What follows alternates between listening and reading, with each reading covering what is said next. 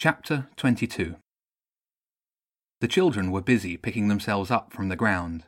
A dark shadow swept over their heads. "Look out!" Wilf called. "It's King Pigeon!" The bird tumbled down and crashed onto the end of the groin. It lay on its back, dazed, the golden armour on its chest rising and falling slowly. Then a wing moved. "Keep back," James said. "It could be a trick." A hand appeared under the wing. "What's that?" Laurie asked. "It's Zen," Spencer said, and he and Wilf ran over to drag the rat free. "How'd I do?" Zen asked, breathing raggedly. One of his legs was bent awkwardly, clearly broken. The boys moved him carefully back to the other children and laid him gently on the ground. "You fools!" King Pigeon was up on his feet. He shook his head and ruffled the feathers on his neck, then stamped his feet. "You've spoilt my plan, and now I'll take my revenge. With one word, my guards will come and destroy you."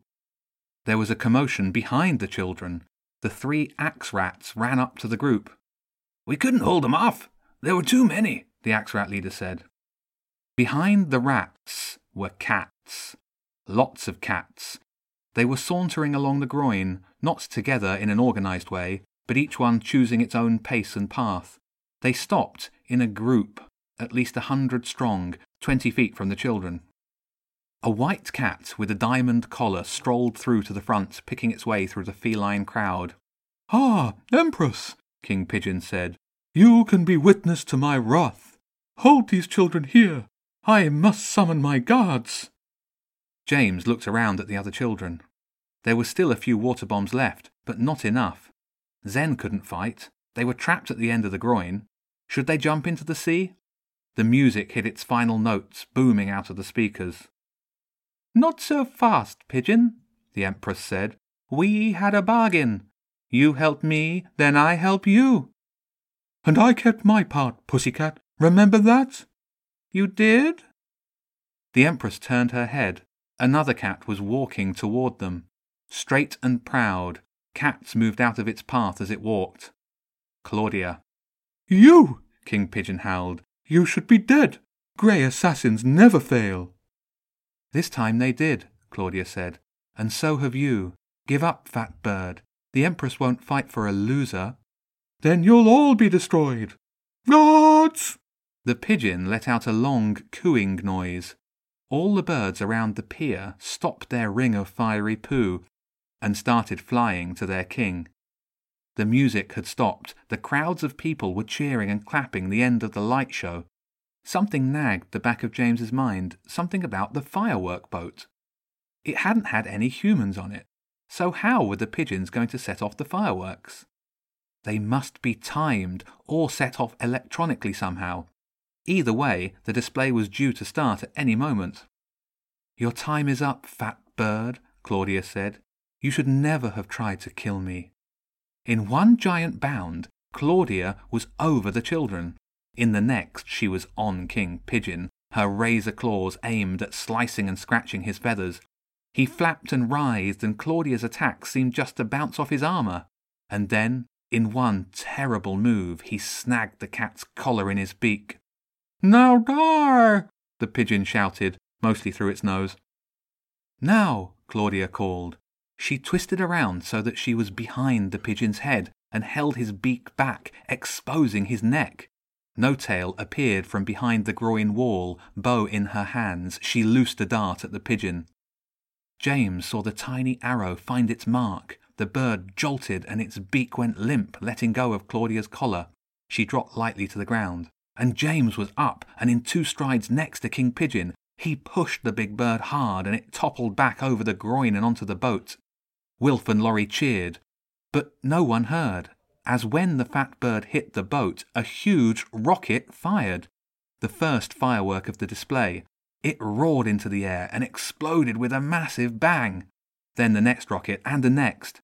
Oohs and ahs from the crowd who hadn't seen the fight with the pigeon. And they couldn't see what the children had noticed. The pigeon guards were scattering, unable to reach the children through the defence of the fireworks. And the cats scattered at the first firework too, including the Empress, back to the dials. The children were content to spend the next 10 minutes lying on their backs watching the display explode above them. It was marvellous, certainly the best fireworks that James had ever seen. Whether they were the best in Europe was debatable.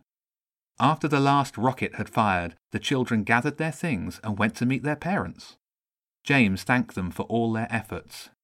"That was pretty crazy," Spencer said. "Is it always like this in Brighton?" "Not always," James admitted, "but every now and again something strange seems to happen." James stayed on the groin with No-Tail and Claudia and the 4 rats. "How are you feeling?" he asked Zen. "I've been better, but I'll live. Probably.